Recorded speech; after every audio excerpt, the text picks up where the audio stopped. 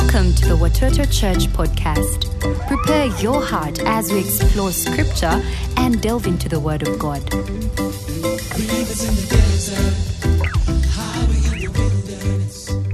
Welcome to church today. Great to be with you. We're in the middle of a series on the judgment of God. This is our third message. And I want to talk about a very important subject today, the judgment of the believer for his works at what the Bible calls the judgment seat of Christ. Let's pray together, shall we? Father, bless your word as we preach it. May the truth about your judgment settle in our hearts. May we prepare for what you have for us in the days that lie ahead. In Jesus' name we pray. Amen. We began our series by talking about the fact that Jesus is coming back. He's coming back to put an end to the madness and the rebellion of this world against his sovereignty. He's coming back to judge the nations, to judge the people, to judge the rulers of the earth. It's all in the Bible. He's coming back to set up his eternal earth kingdom here on the earth. The next great event is the rapture of the church, when suddenly the trumpet of God will blast, Christ himself will give a command, and the dead in Christ will rise. And then those of us who are alive and remain will be caught up to meet the Lord in the air, and then we'll be with him forever. After that, God's plan for judgment will begin. It begins with resurrection along with judgment.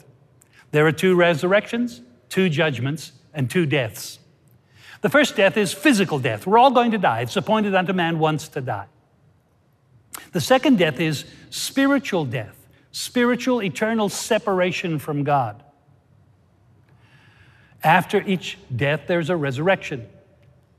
The first resurrection is the resurrection that Jesus talked about when he said there is a resurrection, that the hour is coming in which all that are in the grave shall hear his voice and shall come forth, they that have done good to the resurrection of life, and they that have done evil to the resurrection of damnation. This is Jesus, two resurrections, one to life and one to damnation. So there are two deaths, two resurrections, and then there are two judgments. Each judgment follows each one of the resurrections. The first resurrection is the resurrection to life. It will be followed by the first judgment, which is called the judgment seat of Christ. This is a judgment of the believer, not for sin, but for his works, for his practical demonstration of his surrender to the sovereignty and the lordship of Jesus, what he did with his Christian life, so that he may receive his reward and be assigned a role in the new heaven and new earth. We're going to talk about the judgment seat of Christ today, very important. The second resurrection is the resurrection to damnation for unbelievers who've rejected Christ, where they are judged for their sin, and death and hell will be thrown into the lake of fire. It's the judgment for unbelievers. Our only hope is Christ and what he did on the cross for us. And then last week we looked at nine principles of judgment written into the Word. This is what judgment is like. Number one, it's certain. Number two, God's the judge. Number three, God has committed all judgment to Jesus, the Son. Number four, judgment is based upon truth. Number five, judgment is according to what we have done. Number six, judgment is without respect of persons. God is impartial. Number seven, judgment is according to the light that we have received. Everyone has received some light. No one is without excuse. Number eight, there are different levels of punishment and reward. To whom much is given, much is required. Number nine, judgment is in time and eternity, not just in the future, but there are consequences that come into our lives right now. Today, I want to talk about the judgment seat of Christ. This is the judgment of the believer. It is after the first resurrection, when we are caught up to be with the Lord, we will stand before the judgments of Christ to give an account for our lives. Our text for this series is really Hebrews chapter 9, verse 27. It is appointed for man to die once, and after that comes judgment. We all will die. We will all be held accountable. So what happens to those of us who love Jesus and die? Well, the Bible teaches us that we're going to heaven immediately, and we're going to be given a new body. It tells us in 2 Corinthians chapter 5, verses 1 to 10, "For we know that if the earthly tent we live in is destroyed, we have a building from God, an eternal house in heaven not built by human hands. Meanwhile, we groan, longing to be clothed instead with our heavenly dwelling. Because when we are clothed, we will not be found naked. For while we are here in this tent, we groan and are burdened because we do not wish to be unclothed, but to be clothed instead with our heavenly dwelling. So that what is mortal may be swallowed up by life. Now the one who has fashioned us for this very purpose is God, who has given us the Spirit as a deposit, guaranteeing what is to come. Therefore, we are always confident and know that as long as we are at home in the body, we are away from the Lord. For we live by faith and not by sight. We are confident, I say, and would prefer to be away from the body and at home with the Lord. So we need to understand that when we die, we immediately go to heaven. Paul is explaining about the believer's death. We put on a new body. To die is to be with the Lord. Paul said to the Philippians, "For me to live is Christ, and to die is gain." So, in Corinthians again, in light of the fact that we're going to die and we're going to go to heaven and we're given a new body, we're going to be with the Lord, verse 9, this is what he says, "So we make it our goal to please him, whether we are at home in the body or away from it." Paul says to Christians that we live our Christian lives here to please the Lord. We make it our goal to please the Lord. I know there's been a grace message that's been out that says, why are you trying to please the Lord? Why are you doing works? Because we want to please the Lord. That's what Paul said he wanted to do. The King James Version says we labor. Why do we work? Why do we labor? Why do we try to please God? Because verse 10, the next verse says, we must all appear before the judgment seat of Christ so that each of us may receive what is due us for the things done while in the body, whether good or bad. This is written to Christians. We must all appear before the judgment seat of Christ. We labor, we work, we make it our goal to please him because we must all appear before the judgment seat of Christ. Christians, so that each of us may receive. What do we receive? A reward, a role, one that is due us for the things done while in the body, whether good or bad. This is the judgment of the believer for good or bad works. It's for how we lived our lives as believers, for what we actually did or did not do as a believer in serving Christ. It is for our practical demonstration of our surrender to the lordship of Jesus. The judgment of the believer is so that he can receive a reward, so that he can receive a role in heaven and the new earth. This is very important. I need you to hear me. This is not a judgment of our good works or our bad works to receive salvation.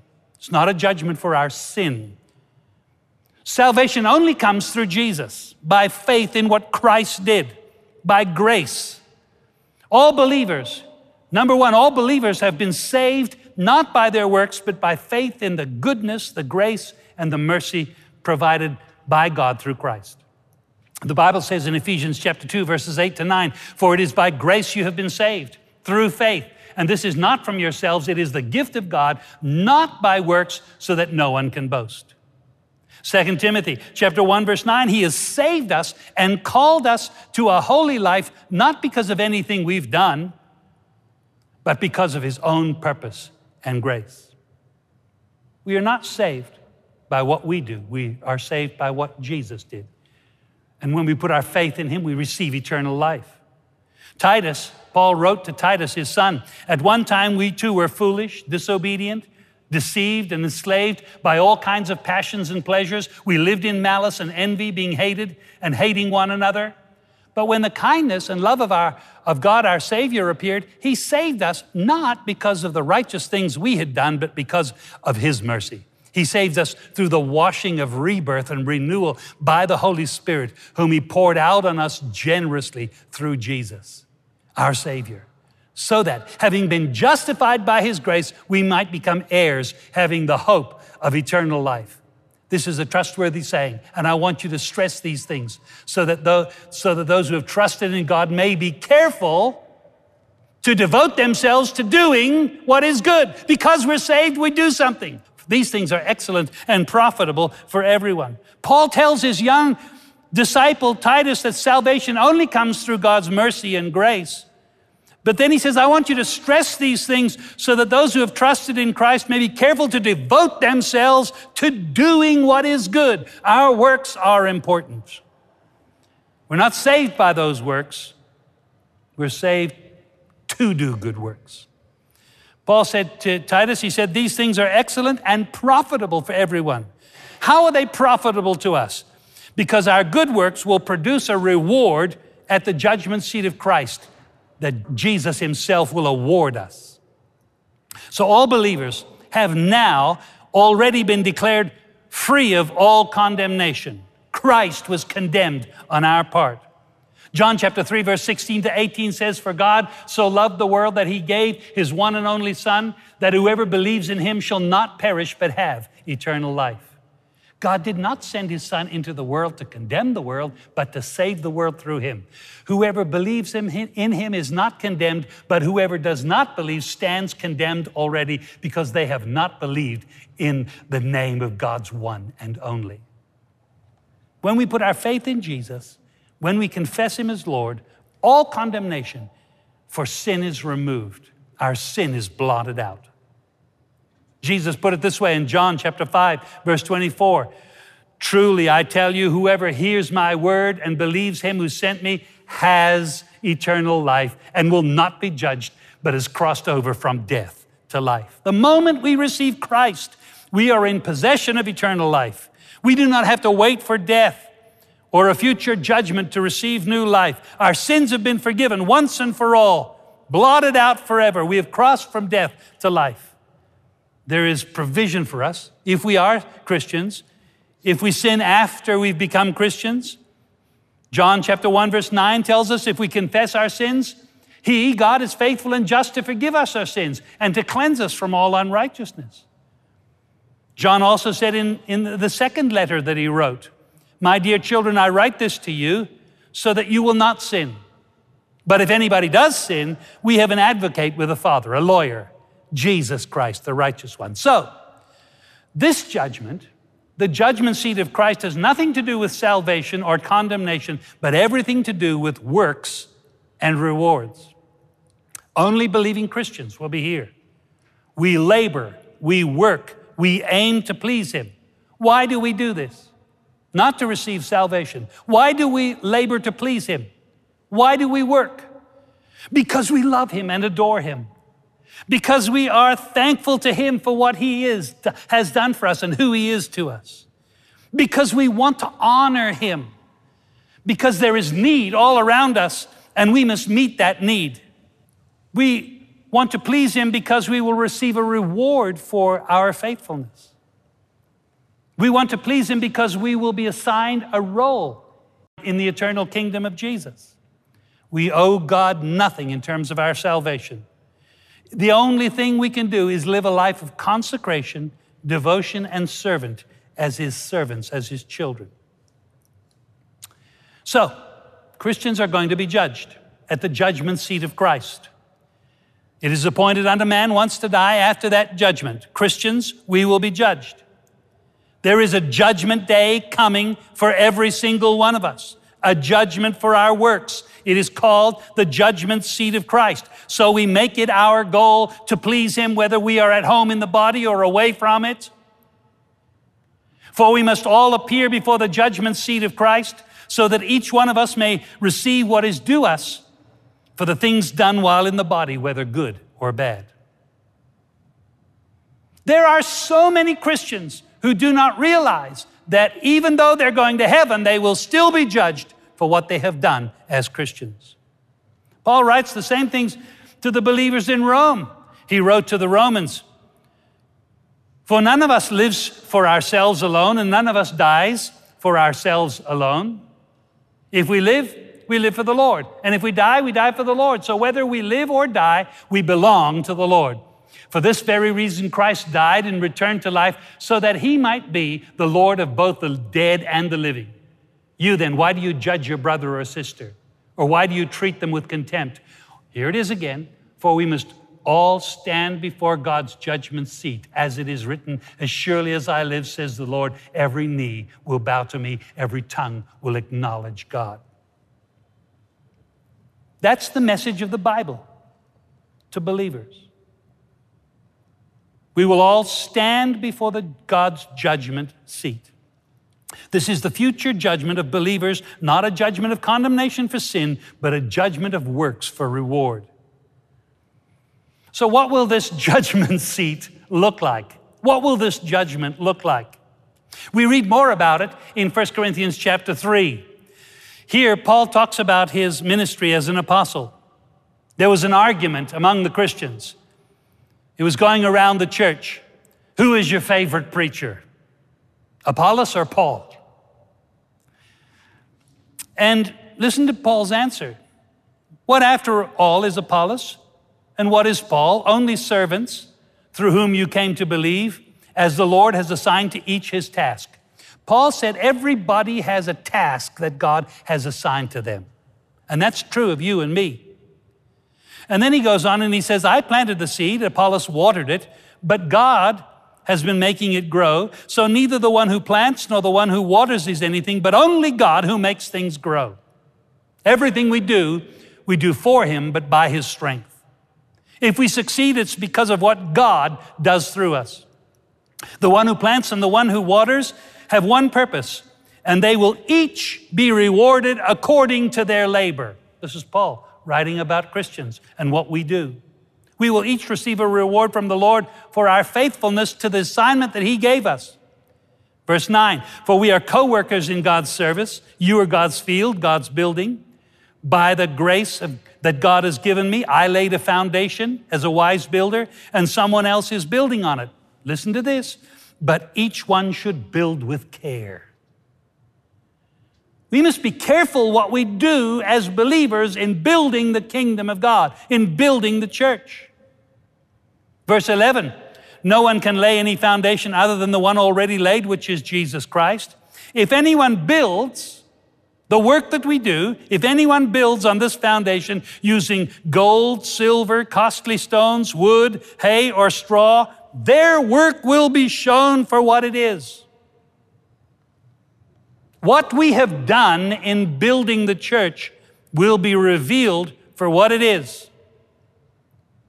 What you and I did as Christians will be judged for a reward. Nothing will be hidden. It will all come to light because the day will bring it to light. 1 Corinthians 3:13, the day, God's day of judgment will bring it to light. The Bible calls it the day of the Lord. It's an appointment that we all have to keep. You and I need to understand this as Christians. You and I are called to stand one day as believers before Christ, who sits on the judgment seat, to give an account of how we invested our lives, our time, our talent, our treasure in the kingdom of God. Wow. What we do is important. Paul in 2 Timothy chapter 4, Paul's final instructions to Timothy, his spiritual son, just before he was going to go away.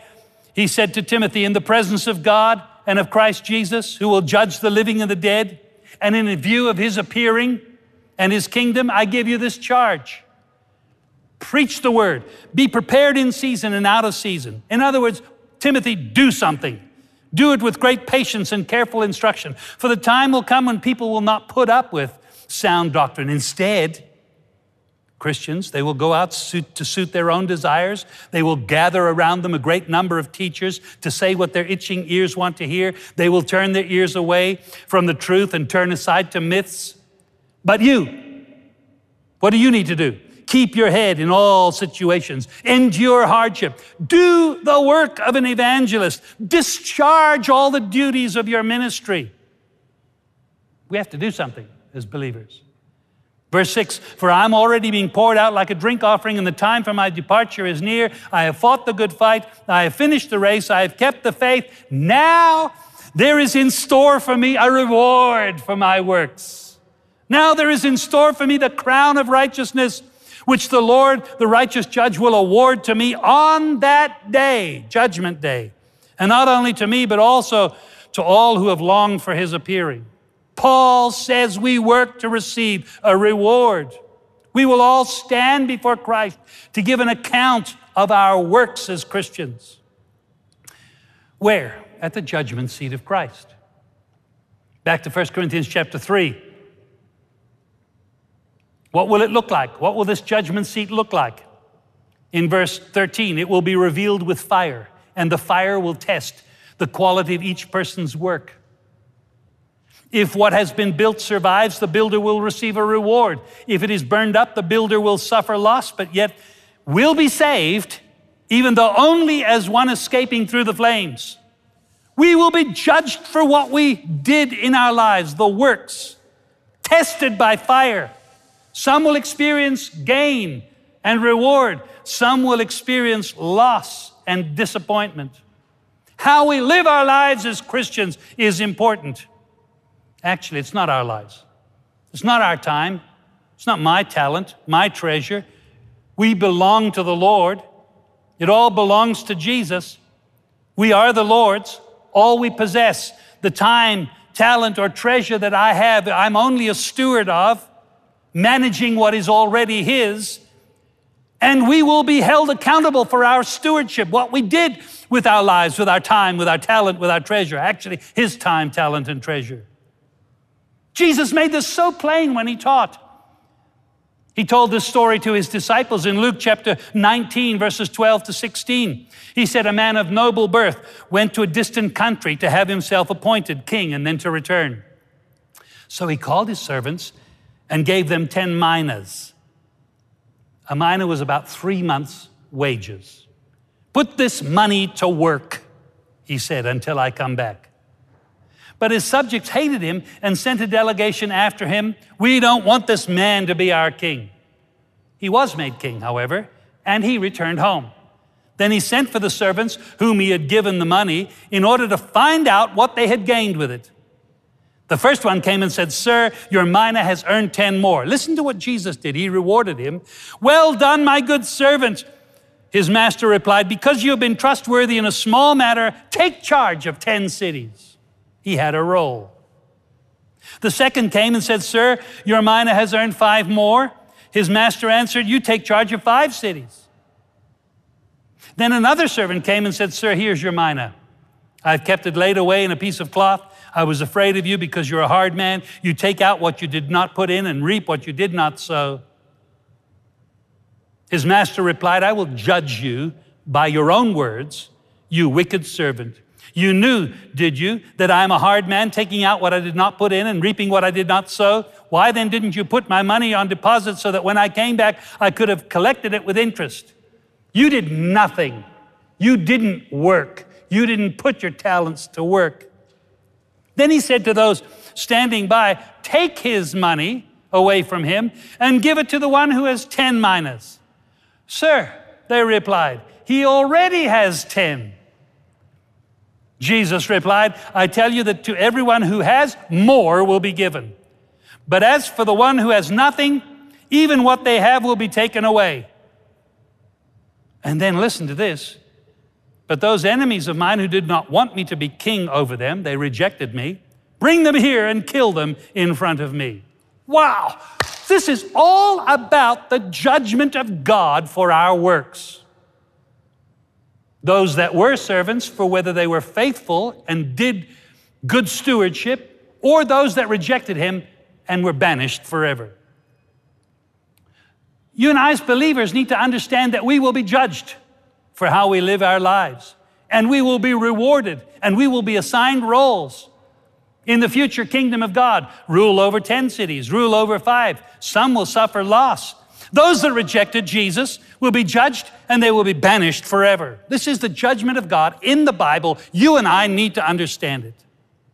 Jesus is coming back. He's going to hold us accountable for our lives. At the judgment seat of Christ, the fire will test our works. Are our works made of gold, silver, precious stones, those things that can't be burned up?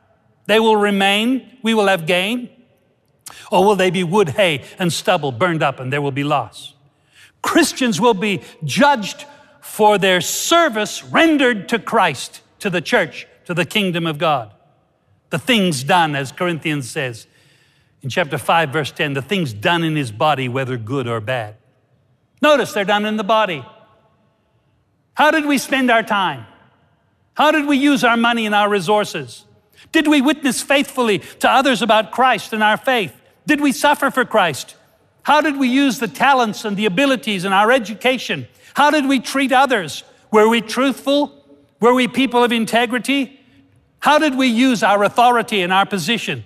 Christian service is not rendered in the spirit, it's in the body, in the flesh. Did you go to church? Were you a part of a cell?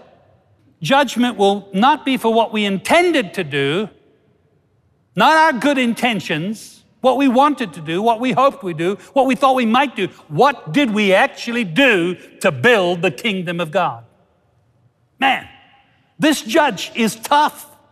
He will hold us to account.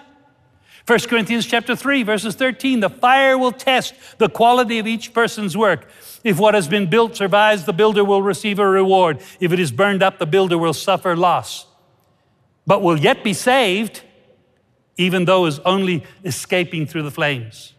Those who trust in Christ for salvation, but their work is in the kingdom is half-hearted, second-rate, spasmodic. They'll be saved, but only as one escaping through the flames.